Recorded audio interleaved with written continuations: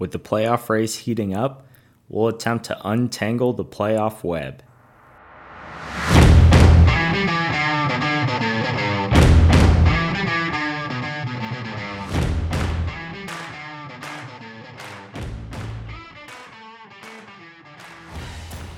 Welcome to the Challenge Flag podcast, where we put your fantasy season under review. And y'all, this week is Thanksgiving week. We've got a ton of great games coming on Thursday. But with that, Blake and I will only be recording one single episode this week, just by nature of a short timeline and turnaround. So we will be sticking with purely a BFL focused podcast, especially because this is a really big week for our league, and we've got a lot of playoff implications to talk about today, and then we also have the trade deadline, so lots going on. We'll be looking at some deadline deals that have already gone through, and of course encouraging more deals to be discussed in the coming days here.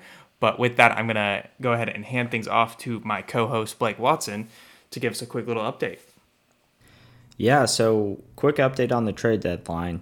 This is not the absolute last second to get trades through, but next week when the Thursday night game kicks off, the trade deadline will close, meaning no more trades. Your roster is stuck the way that it is, with the exception of free agency and the waiver wire. Of course, with Latavius Murray being on the waiver wire and a valuable add this week, I don't really see the waiver wire providing much value for your team going into the playoffs.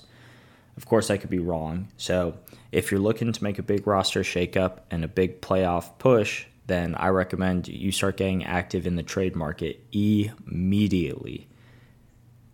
That being said, we actually have some trades from this week that we need to take some time to discuss here before we jump into playoff scenarios. The first one is a trade that happened between myself and Jordan Robbins. So the trade looks a little bit like this. My team received CeeDee Lamb and Allen Lazard, and I traded away Joe Mixon and George Pickens to Jordan. RJ, as an outsider in this trade, I think it's probably best to get your opinion as opposed to mine. We can talk through my strategy maybe after you provide your insight, but what was your reaction to seeing this trade come through? I wasn't super surprised to see this one. I know, Blake, you had been looking for that upper echelon wide receiver for a while, and as a previous owner of Joe Mixon, I just absolutely loathed that he had that massive game. But outside of that, he's been kind of pedestrian in just about every other matchup besides maybe one. So I do understand the desire to move him. Now, if we look at the poll that we sent out, most people are taking Jordan's side here, but I'm not really sure if I'd necessarily agree with that. Just as someone, again, who owned Joe Mixon, I shopped Joe Mixon a lot. I thought he was a really good asset to trade, and I was specifically looking for wide receivers when I did so, and I had a really, really hard time getting anyone to bite on a deal that wouldn't involve him.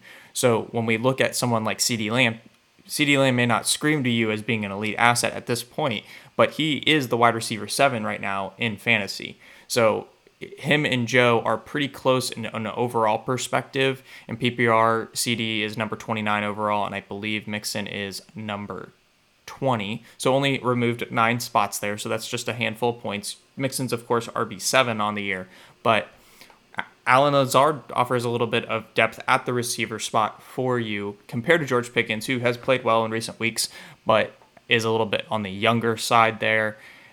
So overall, I don't think this is egregiously in favor of Jordan versus Blake. I think maybe Jordan does have the better overall side, but from Blake's perspective, having Austin Eckler, the number 1 running back in PPR, and then having a really solid RB2 in Dameon Pierce, I think this is a deal you absolutely can afford to make to go get yourself a little bit more upside at the receiver position. So I think this may have hurt your depth a little bit, but I think it overall raised the upside and the ceiling of your starting lineup.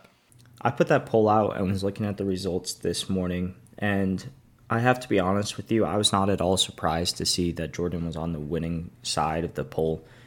Fantasy running backs are typically valued much higher than fantasy receivers, and outside of CeeDee Lamb's 38-point game, it's not like he's been an absolute world beater at the receiver position.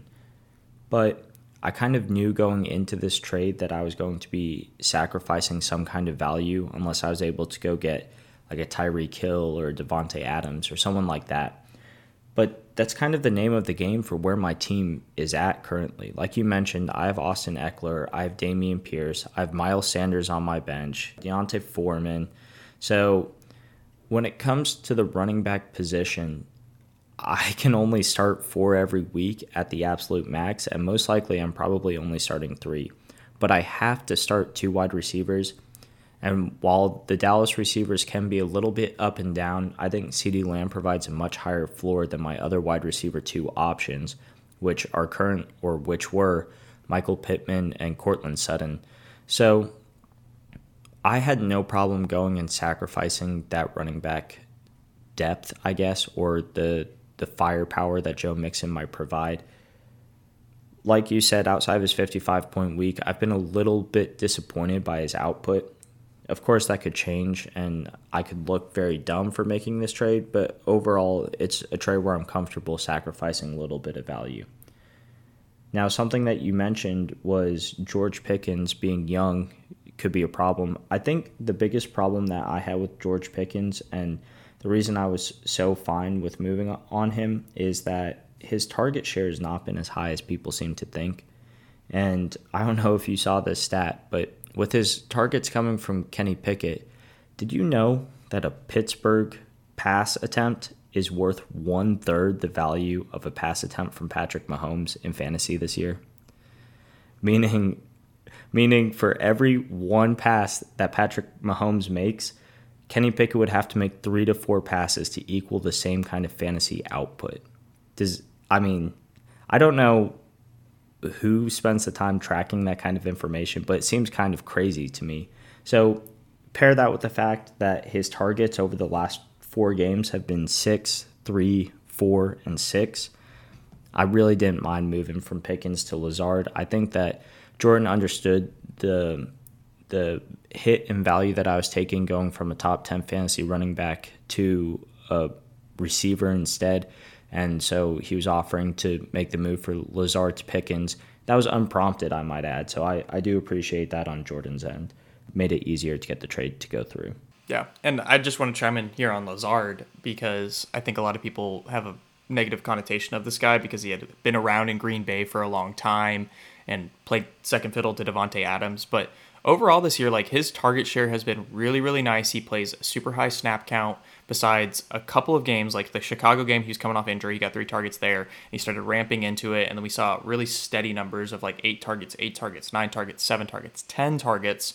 He got blanketed by Trayvon Diggs against Dallas, so he got only targeted 4 times in that one, and obviously that was the Christian Watson game. But this past week, he only scored 10.7 fantasy points, but got 11 targets on that. So love the target share that you're getting with Lazard. I think he's a good player, and I think he's a very much a startable fantasy asset. Maybe not this week against Philadelphia, but I just didn't see a scenario where you would be rolling out George Pickens anytime soon. I think you could justify putting Lazard in your lineup any day of the week. I'd agree.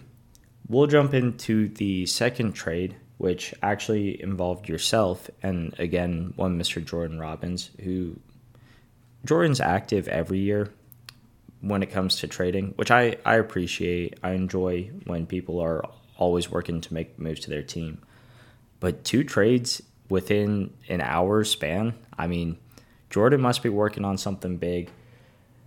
Stay tuned, I guess. We'll have to see what he does for his playoff push. But this trade involved you sending Danny Dimes, one Mr. Daniel Jones, to Jordan's roster, and in return you received Kirk Cousins and Josh Palmer, wide receiver for the Los Angeles Chargers.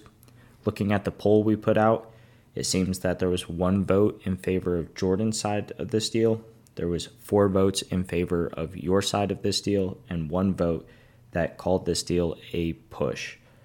So I'll give my perspective on it first, and then I'll let you break it down as someone that kind of objectively got to view this trade.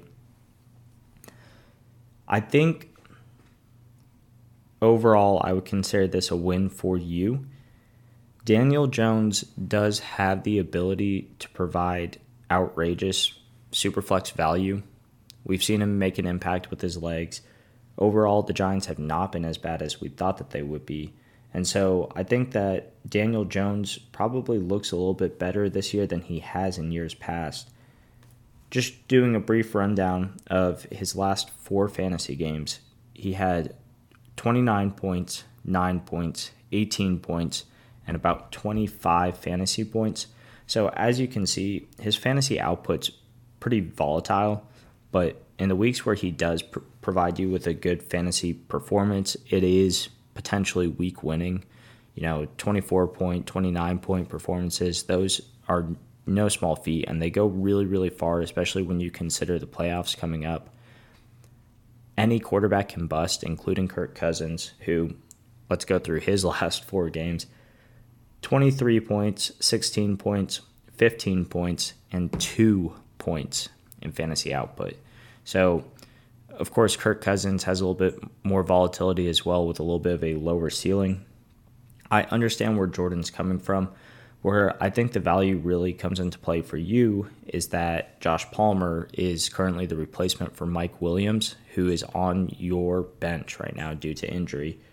Mike Williams potentially might not play for another week or 2. He just returned from injury this past week against Kansas City and immediately landed himself back in the blue medical tent. So for you, I know wide receiver has been a point of concern all season, given the health status of Mike Williams and Jerry Jeudy. This really provides you a massive safety net for Mike Williams being out, because Josh Palmer is the direct replacement. Of course, there are other guys in Los Angeles who will get plugged into that wide receiver 2 role every now and then, but I think we've seen over the past few weeks, the lion's share of the work is going to go Josh Palmer.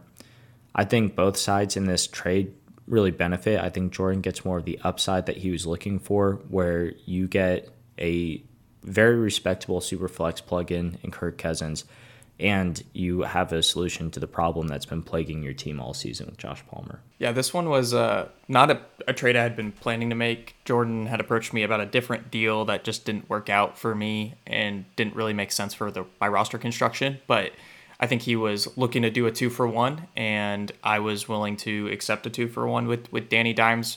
And my main motivation here was that we're going to get into this, but your boy's not dead in the playoff race, and the next few weeks are pivotal to me. So when I look at this week, well, Daniel Jones plays the Dallas Cowboys this week. You mentioned Kirk Cousins only having 2.2 fantasy points last week. Well, who did he play? Of course, he played the Dallas Cowboys. And Danny Dimes, last time he played the boys, he only put out 13.74 points, which is not bad. If I was starting Daniel Jones that week, that's probably what I would expect him to be scoring. But overall, was looking for a little bit more upside there. And then Kirk's got some other really good matchups down the schedule. He plays New England this week, whose defense is not the same as it used to be. New York Jets the week after, and he gets an amazing matchup against Detroit in week 14. And then he'll be going to Indy and New York for very pivotal matchups that could be playoff matchups there. Finally, a week 17 match against Green Bay. There's a decent amount there where I feel like I like his schedule down the road better than I like Daniel Jones going up against Dallas. Like I mentioned, he's got Washington the week after, which is good. But then he gets Philadelphia, which is a really tough one. Washington again, which you never really know with interdivisional games how those are going to play out. They could be a lot closer. And then he has Minnesota, Indy to kind of wrap things up. So I prefer Kirk's schedule there a little bit more. And then Josh Palmer, I don't really know what to think of this guy, because it seems like his breakout comes, or his best games come when Keenan Allen and Mike Williams are on the field. So I'm really interested to see how that goes, because getting 10 targets when Keenan Allen's on the field is a big deal. And they also didn't have Gerald Everett that game. So I'm curious, and I want to keep watching this. If he ends up being a startable fantasy asset, even with Mike Williams out there, then this is a huge win on my part. But I don't think Jordan made this trade to win. I think he was, like I said, trying to do a 2-for-1, and he got a little bit more upside, as you mentioned. So overall, I think, in my opinion, I think I go with the poll here that the win is probably on my part, and I think Jordan knew that when he made the trade. But it doesn't matter, because I think it accomplished what Jordan wanted to accomplish, and that's what we have to kind of view this under the lens of. And of course, as always with all trades, only time will really tell who the winner and the loser of each trade are going to be. But it's interesting you mentioned that Jordan went into this trade potentially knowing that he was going to be on the losing end of this trade in the public perception. And I mentioned I went into my deal with Jordan knowing that I was potentially going to be on the losing end of my trade as well, as I approached Jordan with my running backs for CeeDee Lamb. This is two prime examples of, in my opinion, what you need to do to gear up for the playoffs. I knew I had a weakness. Jordan knows he needs more upside on his team. So you see two teams willing to sacrifice some value for the sake of roster construction. Is this something you think we'll see more of as the trade deadline approaches, or do you think people are still way more concerned with the public perception of winning or losing a trade up front? I think if you're smart, you think about it the first way, right? I think as we approach a fantasy season, right, what do we talk about a lot? It's depth. It's depth. You're going to have bye weeks. You're going to have injuries, and you need to be able to cover those holes. And the same can be said about the playoffs, but it's not quite as much because when it comes to playoffs, it's an even slate. You just got to win one game to keep going. So you need to have the strongest starting lineup that you possibly can. So in that sense, it makes sense to take a L on a trade if you're giving up bench depth, like Jordan tossing in Josh Palmer. Like that isn't a starting asset for him. If he thinks it raises the ceiling of his starting lineup, it's worth it because when it comes down to crunch time, it doesn't matter who has the better bench players. It's who rolled out the best starting lineup and who won that week, and the other guy goes home. So that's the lens you have to view this through. Speaking of the playoff races, I don't think we've ever had a tighter playoff race going into the last 3 weeks of the season. And as skeptical as I was about this coming into the season, I think a large part of that has to do with the new playoff format that we have. So I'll run really quickly through the league standings in order, and then I will go through the divisional standings for each respective division. So coming in at the top spot, we have Blake Fuller with a 9-2 overall record, followed by Jordan Robbins at 8-3, Drew Kulas 7-4, Blake Watson 7-4. As of right now, those would be your top 4 teams when slotting for the playoffs, which means automatic bids, with the bye weeks going to Fuller and Jordan at this point. The rest of the league standings look like Matthew Beischer coming in at the 5 spot with a 6-5 record, Michael Costa with a 6-5 record, Christian Risk with a 5-6 record, Ethan Woods 3-8, RJ Beecher 2-9, and Raj Landry also 2-9. So those are your top 10 in order. Now going through each division, things look much different than if you were to look at the overall standings picture. So I will just be listing off the divisional records for each of these teams. In the SEC West, you have Jordan Robbins still in the top spot, the driver's seat with a 4-2 record. Drew Kulas also a 4-2 record. Those two teams will play each other this coming week. Blake Watson, 3-3 divisional record. RJ, yourself, you have a 2-3 divisional record, and Raj Landry with a 1-4 divisional record. In the Mountain West, you have Blake Fuller, of course, in the driver's seat with a 5-1 record. Matthew Beischer essentially tied with him for all intents and purposes with a 4-1 record, so both of them only having one divisional loss. And then, as you'll see, the bottom half of that division when it comes to divisional records, much different. Michael Costa, even though he has a strong overall record, his divisional record is 2-3. Christian Risk, 2-4, and Ethan Woods, 1-5.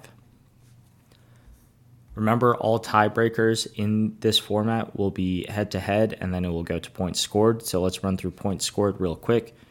Topping the league, Matthew Beischer with 1,604.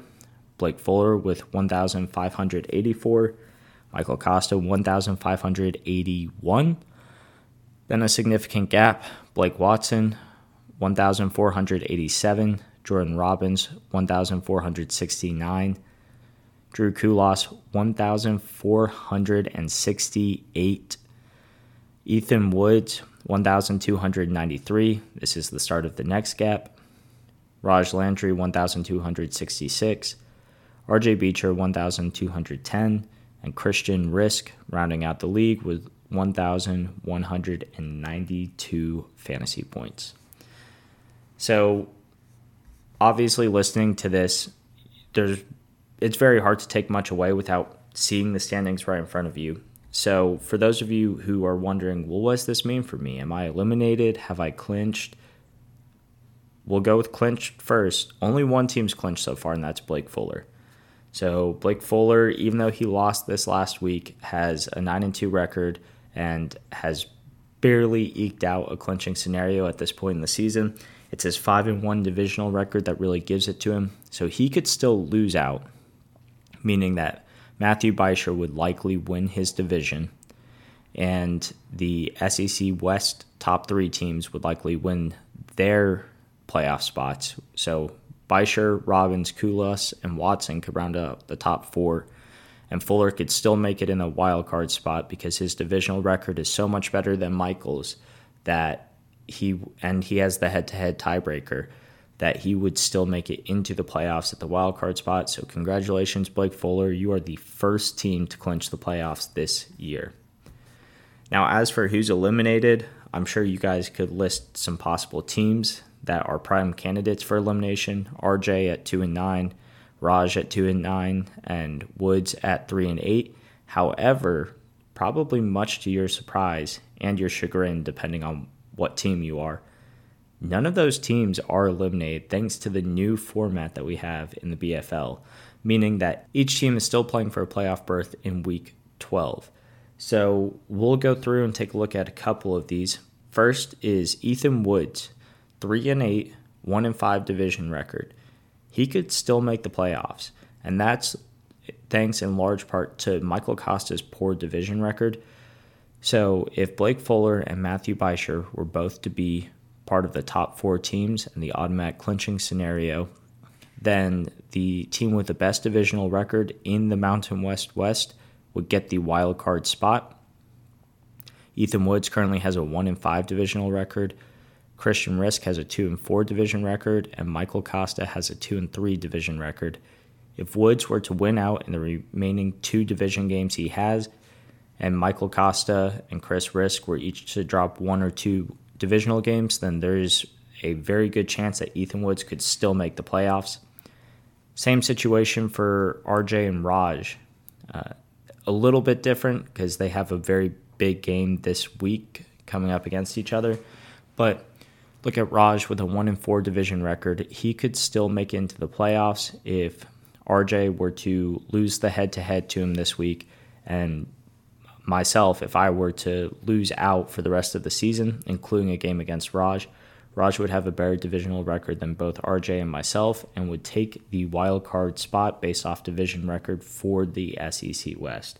So I think it's pretty crazy that at this point in the season, there is not a team eliminated. Normally at this point, there are teams that have either given up, they have stopped checking their rosters, or they're simply just looking and praying that they don't get the last place punishment.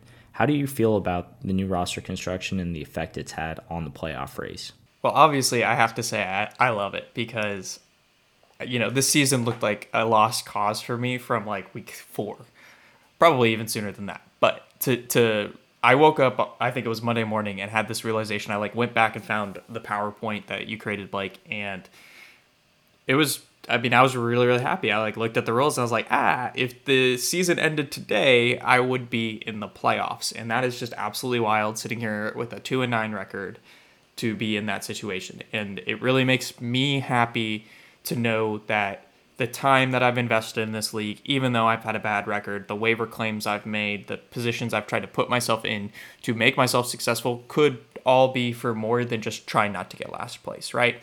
It is possible for me to get a wild card spot at this point and then have a chance, and that's all you really need. Now, on the flip side of things, obviously, if Blake and I were talking about the situation earlier, if I got a wild card spot, Blake is the 4th seed, then him and I would be playing first round, and in the chance that I knock him off, he's probably going to be a little frustrated with the things because he's going to be probably at that point 8-4 or 8-6, whatever it is, or 9-5, and be like, why the heck am I going to lose and be knocked out of the playoffs by a guy who won 3 games this season? And I do truthfully understand that, and I'm sure if we stick with this format, I will be in that position at some point in the coming future. But for the little guy, the guy that has the bad record, it makes things a lot more fun, and that was the point of this, was to keep people invested, to keep people checking their lineup, setting their lineup, making waiver claims, all of that. That was the point of this. So in my mind, it's been effective. I don't know if everyone's going to agree with that. We'll naturally see how it plays out. But overall, I love it. And hopefully there are some other guys that are really enjoying the chaos that this is causing. One thing to really keen in on, and one of the reasons that we really implemented this was to promote rivalries. The dynamic between division mates is very different depending on which division you're looking at right now. So in most cases, you are rooting pretty heavily against your division mates. For example, RJ, you and Raj play a game this week where the winner will have the better divisional record and the tiebreaker over the other going forward for the rest of the season, which will be a really, really big deal if the top 3 SEC West teams can hold on to 3 of the 4 top overall playoff seeds, meaning one of you guys will get in. Obviously, you are rooting very, very heavily for each other. Baishar and Costa are in a very similar boat where they play a really big game coming up, not necessarily this week. I believe it's in week 13. They'll be playing against each other for potentially the wild card spot in their respective division or for one of the top 4 playoff spots overall, depending on what plays out in the SEC West. But one thing we were talking about is if you're in your position exactly where you're banking on wild card spots and wild card spots only, and there are 3 teams ahead of you in the SEC West, well, if you were to beat Raj, have the wild card spot for the SEC West currently, but one of those top 3 teams in the SEC West were to fall out of the top 4 overall for the Professional Football League, you'd likely be left out in the cold when it comes to the playoffs. So while you root very heavily against your division mates, in the same sense, you're rooting very heavily for them. Because as much as you might not like Jordan or myself winning games, given the rivalry between the 3 of us, if we don't win our games moving forward, you could be in a lot of trouble, because if Baishar or Costa jumps us in overall standings, well, only one of myself and you, or Drew and you, or Jordan and you are going to get into the playoffs, and it'll solely be based off division record. So how does that dynamic make you feel, where you're actually rooting for me and Jordan going forward? Yeah, this one, there's a lot that goes into it, because like you're 3-3, I'm 2-3 when it comes to our divisional records. So in a sense, if we're talking about you and me, because you're the closest when it comes to divisional record, Jordan and Drew are both 4-2. So let's say that you do fall out of the top spot, right? Well, in that sense, I want to win out because I want to have a better divisional record for you and sneak into that wild card spot, which is a little bit more far-fetched, right? In my mind, the easiest path to the playoffs is to beat Raj this week, take the divisional record on him, and then get you, Drew, and Jordan to the playoffs. And I play you and Jordan in the last 2 weeks of the season. So you can see the math. Like at that point, I'm like, well, I want to lose those games. I want to put together the worst team that I possibly can and drop those games because I want y'all to get into the playoffs and keep rolling that way. Now, the reason we talk about this is because like that is a strategy, and like say what you want. I haven't talked with Jordan about this at all, but I think like reasonably speaking, I don't think it's collusion to say like I could just sit my team because I need you to win. And maybe we need to have conversations about that. That's not the case. But I'm not doing that for you. I'm doing that for me. And if I did it against you, I'd do it against Jordan too. Now, the point of this is that there's a lot of strategy that is coming in right now. And if you haven't taken a look at your playoff seeding, about the potential scenarios or anything like that, you really should, because you might figure out there's a little bit more that goes into this. I need this person to win. I need this person to lose. Now, we're not obviously saying go collude with people. Don't go, hey, I need to get into the playoffs. Can you drop this matchup? That's not the case. Do what's best for you, but you need to understand the situations that you're in. And so if you need to go make a trade this week because this week is a must-win for your playoff scenarios, go do it. Understand the situation that you're in. And if this is a pivotal matchup, like we've got between, is it Michael and Matt? Is that right? That are playing? That's next week. So maybe if you are Michael and Matt, you need to go see who's got an amazing matchup next week, because that is a must-win game for me. And if it's a player that's not on your roster right now and you need to go make a deal, you need to go swing a big trade because one of your studs has a bad week next week, like that's a strategy you need to understand because this is the trade deadline week, and if you lose next week, that could be your season. That very well could knock you out of the playoffs. That could knock you out of the wild card. It may not be a clincher, but things might be a lot clearer if you can take that pivotal matchup. Same thing with Braj and I. Same thing with you this week against Chris. You've got a really big one coming up that's really pivotal for your playoff chances. So you just really need to have a good understanding of the situation you're in, the situation the league mates are in, and that way you can have a really good understanding of what you need to do, what playoff matchups you need to avoid, what weeks you need to really be looking at in terms of what your players are doing to really give yourself the best chance of taking home the trophy. And just to clarify the difference between strategy and collusion, let's take a second to talk about this because I believe it is very important. If you have the ability to start an active roster and start active players, you need to be starting those players. So it doesn't matter if it's the worst players on your team or the best players on your team. If you have 6 guys on your bench who are active and you have 4 guys in your starting lineup who are not playing, or you just have empty slots in your starting lineup, that's one thing. Now, if you're putting out the worst lineup you have for your own sake, that is strategy. Another good example, you mentioned you against Jordan next week. You need Jordan to get into the playoffs. You have no intention on starting your best lineup if that's the case, for your own sake. This week, we have Beischer against Fuller. Fuller has clinched his division. He has no interest in winning this game, and nothing good happens for him, really, if he loses this game. Now, Beischer desperately needs to win this game, given the current playoff situation in the Mountain West. He cannot go to Fuller and be like, hey, man, there is no negative consequences for you if you drop this game. Fuller might be playing for a bye week. You can talk about how that's high stakes versus low stakes, whatever you want to talk about. Beischer is playing to get in the playoffs, okay? He is playing for his playoff life. He can't go to Fuller and be like, hey, man, you have very little to lose. I need to win this game. Start your worst lineup. That's collusion. That's the difference. If Fuller intentionally throws a game for the sake of another team and not his own strategy, then he has now colluded with that other team. If you start a bad lineup against Jordan, you are doing it for no one but your own playoff life, right?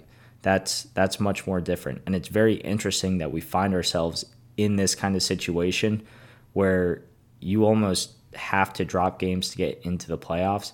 We'll have to have a discussion this offseason about how people feel about that, whether that's good for the league or bad for the league or whatever it may be. But that is where we find ourselves at this point. So I just want to make sure people understand the difference between colluding and strategy.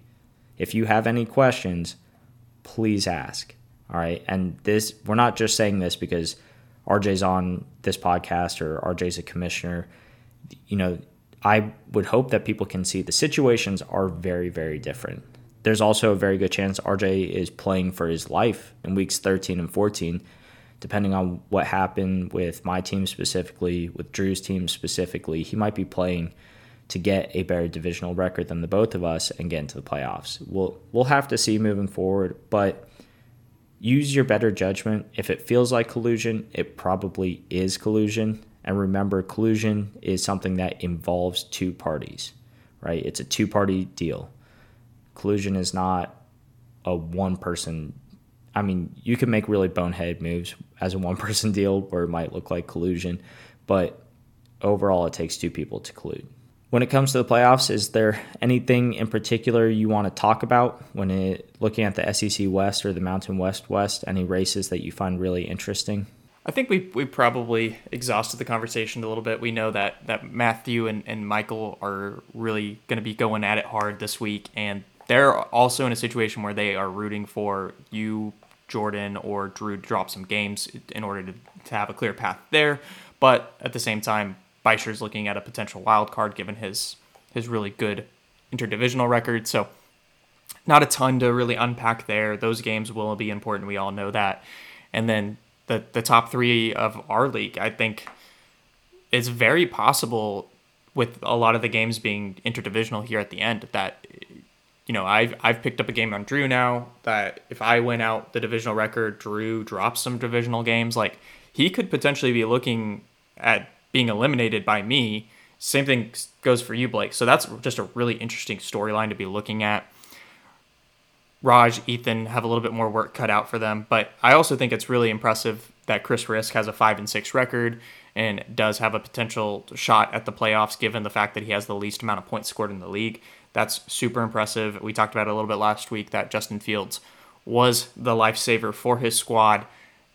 So overall, there's just a lot going on here. We'll have a lot more clarity next week. You can say that every single week of the season when it comes to looking at the playoffs, but super interesting. And as a reminder that even if you don't make the playoffs, that's not the end of the world. We still have the losers bracket with the punishment, of course, going to the player that scores the least amount of points over those playoff weeks and the winner getting their buy-in back. So there is still something to play for if you don't make the playoffs. Sure, it's not as exciting, but it's enough to where you should be setting your lineups because you don't want to be doing a blazing challenge or shaving your legs or hanging out in a Waffle House for a good amount of time. So just keep that in mind as we go into these last few weeks of the season.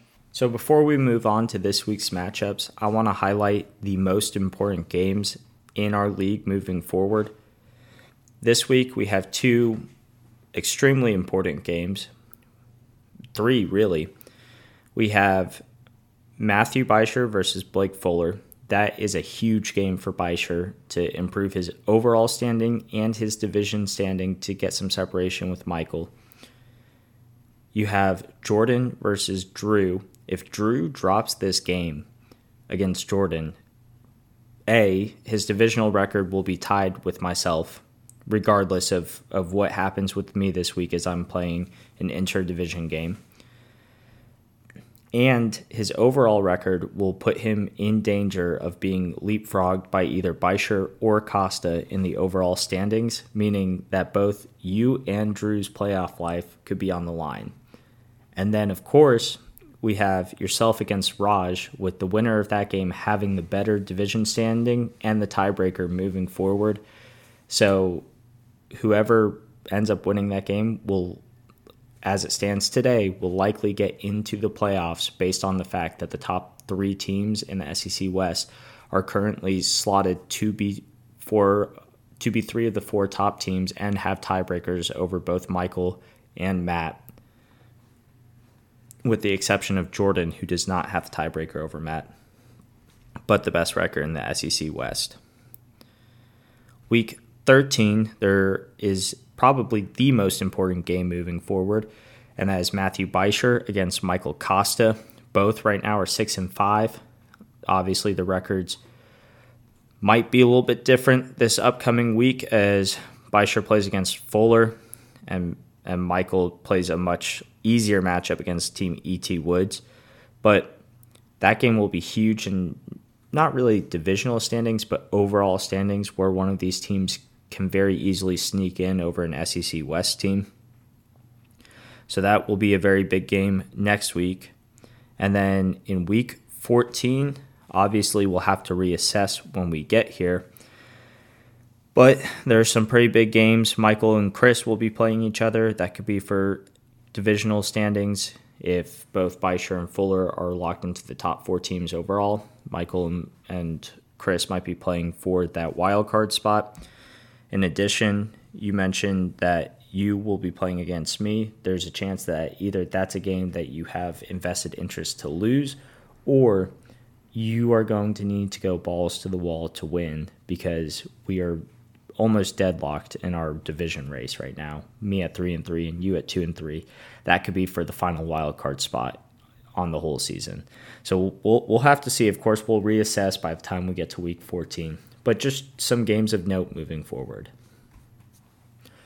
We'll go ahead and jump into our week 11 recap and then our week 12 preview, which will be very abbreviated compared to most weeks. I think we'll probably end up spending the most time on the 3 games that I mentioned earlier. But the week 11 recap, we had AFC Richmond, RJ, your team, over Team Drew K7, Drew Kulas's team, 95.32 to 90.66. Team E.T. Woods, That's Ethan Woods, beat Blake Fuller and the Creek Haven Comeback Kids, 141.36 to 141.22. Somehow, I think this is more brutal than the losses that even Chris has suffered this year. Michael Costa and Waffle House Bankruptcy beat Team Landry and Team Breezeless, 147.72 to 92.74. The Chernobyl Janitors on cleanup duty again. That's Matthew Beischer against Risky Business Incorporated, 159.42 to 144.62. You got to feel bad for Chris. That's his highest output of the season and still found a way to get the loss in a very tight divisional race there. Then Jordan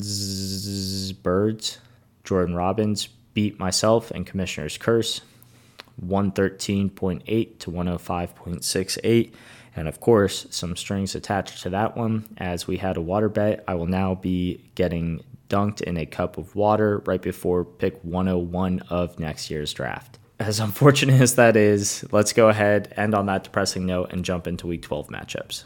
All right, so checking in at our current standings, I am now 29-16 after last week, and Blake, you are 23-21. It wasn't the strongest week for either of us. We kind of picked a couple matchups the wrong way there, but luckily Raj not setting his lineup did go in favor of our caveats there, so we picked up that win because of Kyler's being out and no tight end being slotted into his tight end spot. So thanks, Raj. Not exactly what we're hoping for, but we'll take it.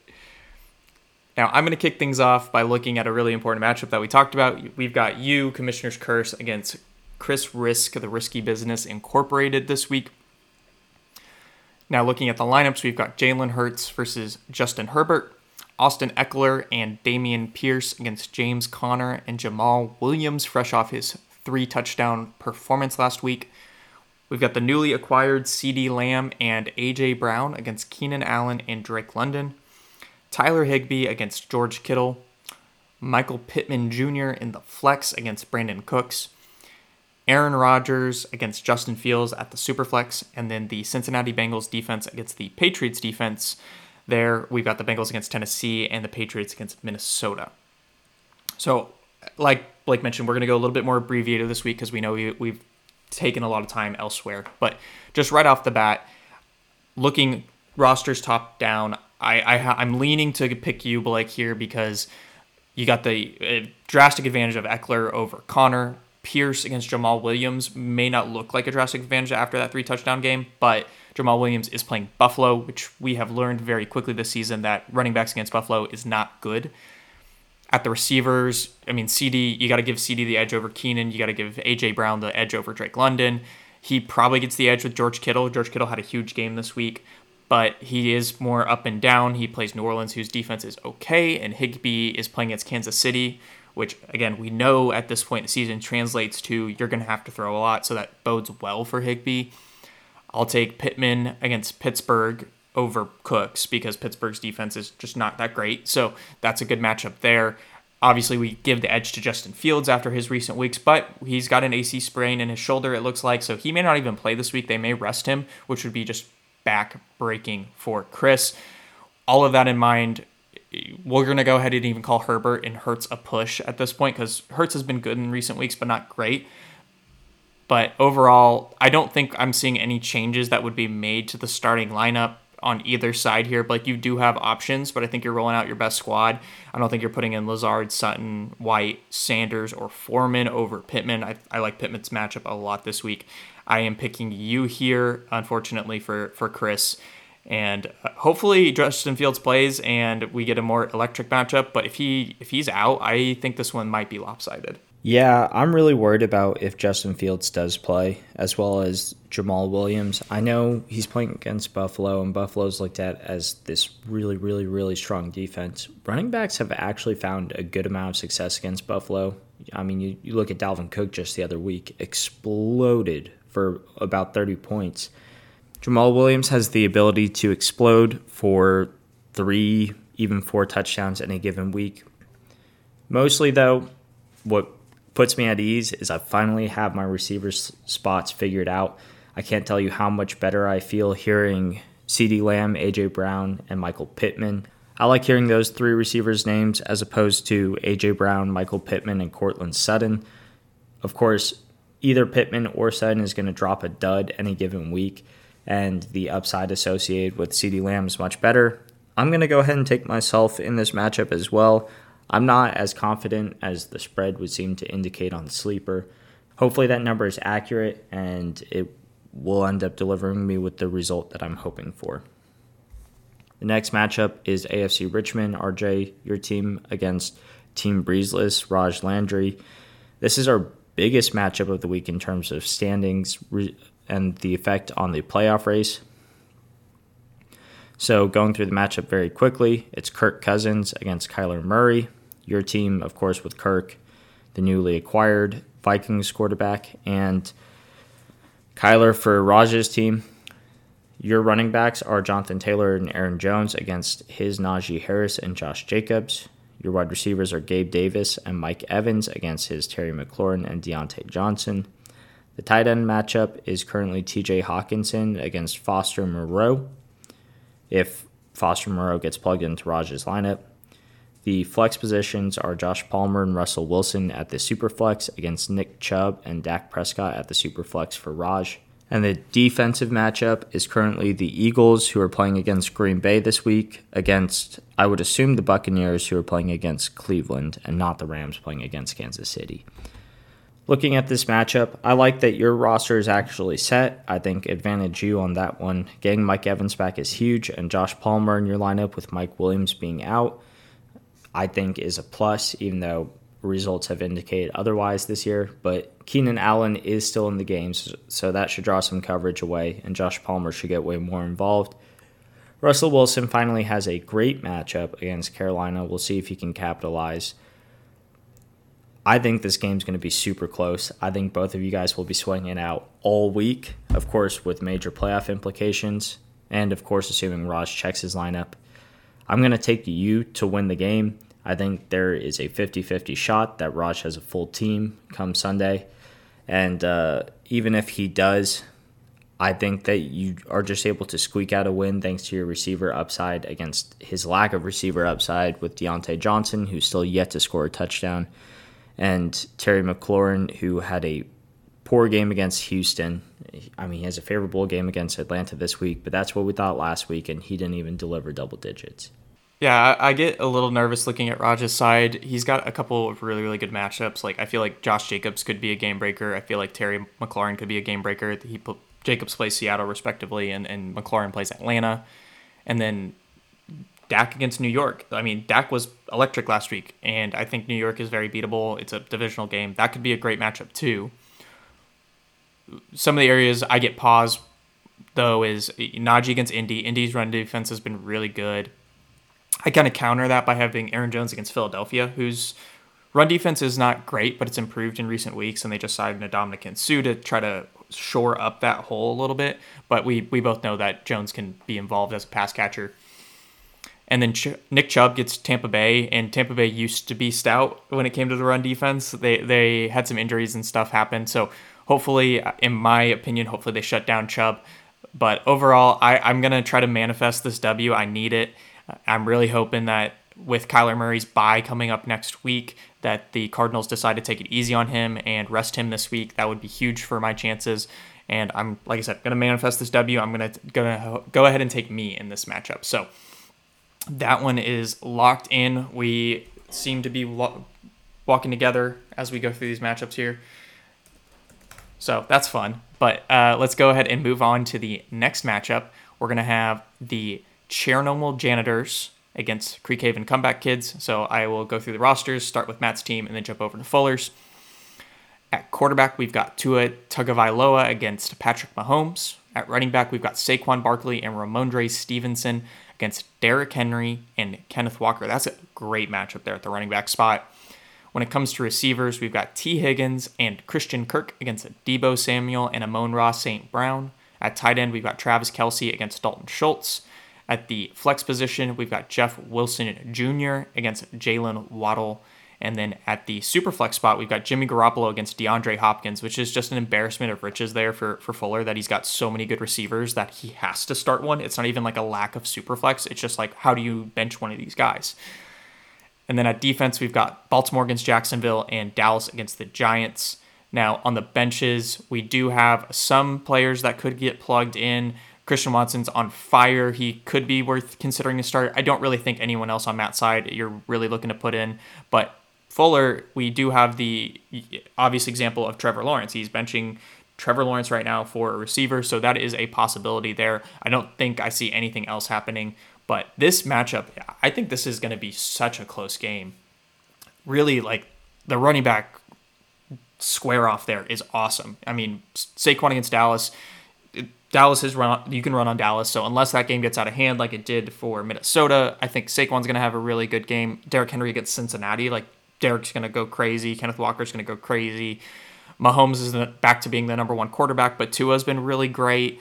I think the receiver spot does definitely tip in Fuller's favor. I'd rather have Debo over Higgins just with his just drastic upside, and he really has shown to have a decent floor. Amon-Ra over Kirk. Kelsey is the huge edge over on Matt's side. I mean, Kelsey is a monster. I think he's technically the wide receiver 2 right now if the season ended today over Schultz.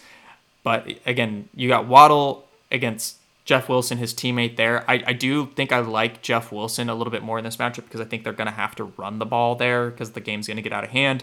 Great matchup for Jeff there. D-Hop has been producing like he's a quarterback, so like I don't fault Fuller for that one. And then I do prefer the Dallas defense against the Baltimore defense here. So this one is incredibly, incredibly close. I don't know. It could go both ways. I think I'm leaning Fuller here. The man's 9-2, so picking him has been favorable in the past. And the Kelsey edge makes me tempted, but and Matt's been on fire in recent weeks. But I do think I'm leaning Fuller here, so I'm going to go with Fuller. I don't know about you, Blake. Yeah, I largely think that when Fuller's roster is healthy, he is absolutely 100% unbeatable. Unless he's playing against Travis Kelce and Jeff Wilson against the worst rushing defense in recent memory.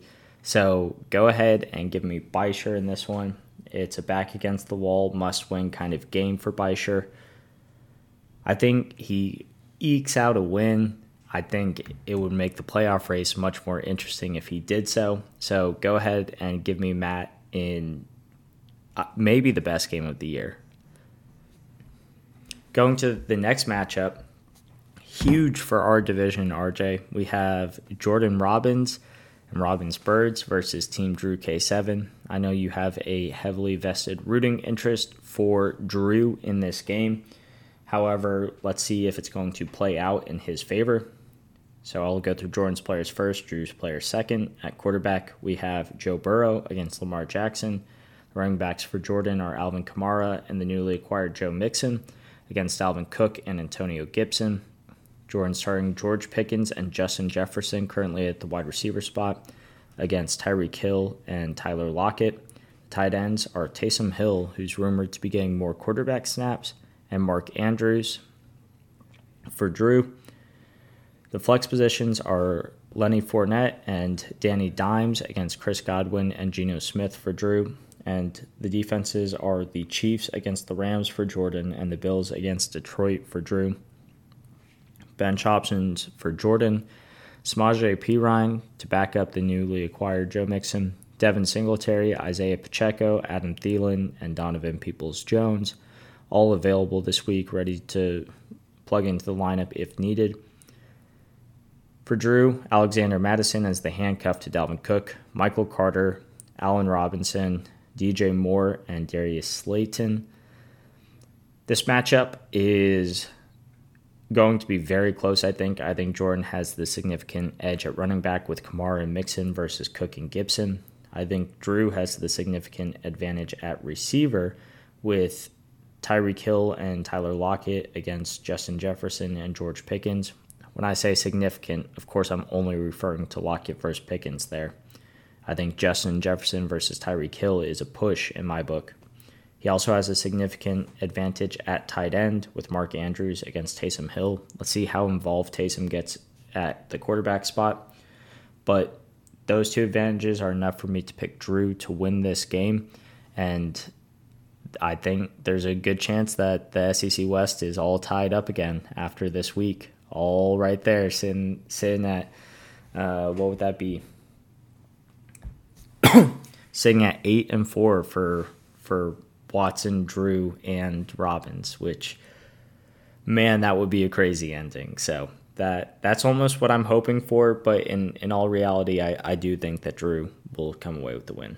Yeah, I'm gonna also take Drew here, not just because I want it to happen, but because it just looks that way. You mentioned the running back edge that Jordan has, but the matchups his guys have are really tough. San Francisco, we know, is a great defense.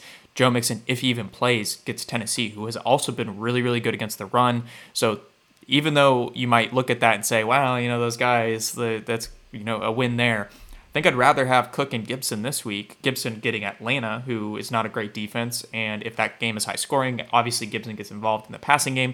So he's been a really good RB2 at this point in the season. And then you mentioned the huge edge that comes at that wide receiver 2 spot. That's massive when you get Lockett over Pickens, even though Pickens has been good, like we mentioned earlier.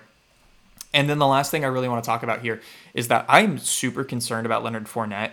And Jordan had approached me about a potential trade involving Fournette. I wasn't interested.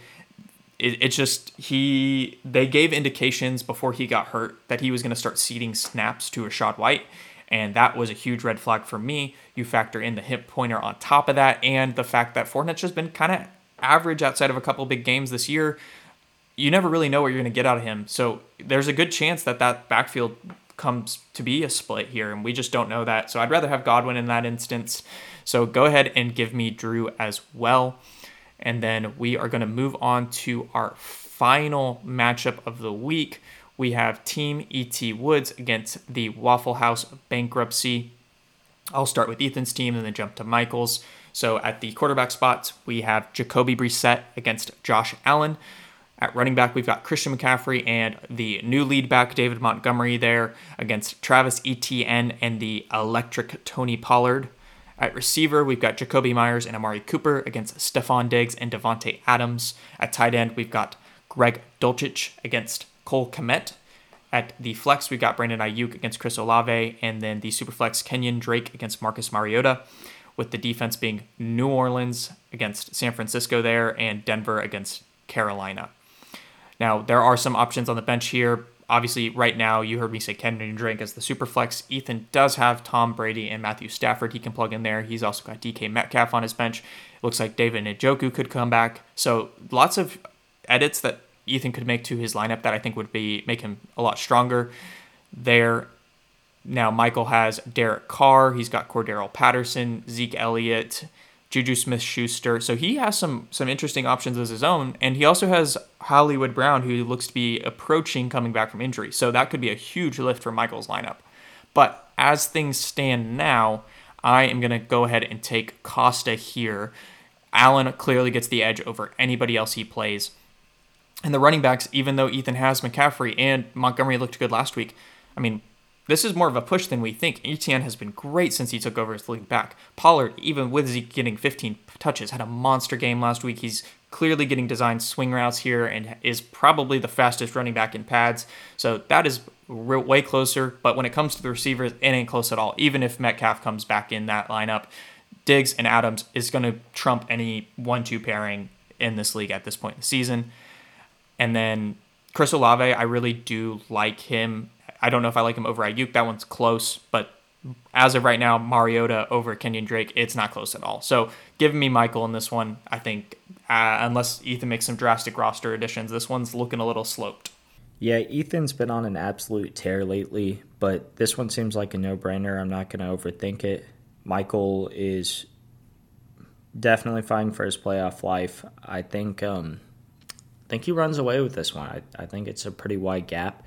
I think Michael increases his points for, which could be huge for him going forward, depending on what happens with Beischer next week. So give me Costa. And with that, that'll take care of our Week 12 matchups and playoff discussions. For those of you out there who are listening before Thanksgiving, have a very happy Thanksgiving. For those of you who are listening after Thanksgiving, Merry Christmas. That's right. It's officially Christmas season. So all you psychopaths who start celebrating Christmas November 1st, guess what? You're now justified. Enjoy it. Good luck with your matchups this week, and good luck in the playoffs.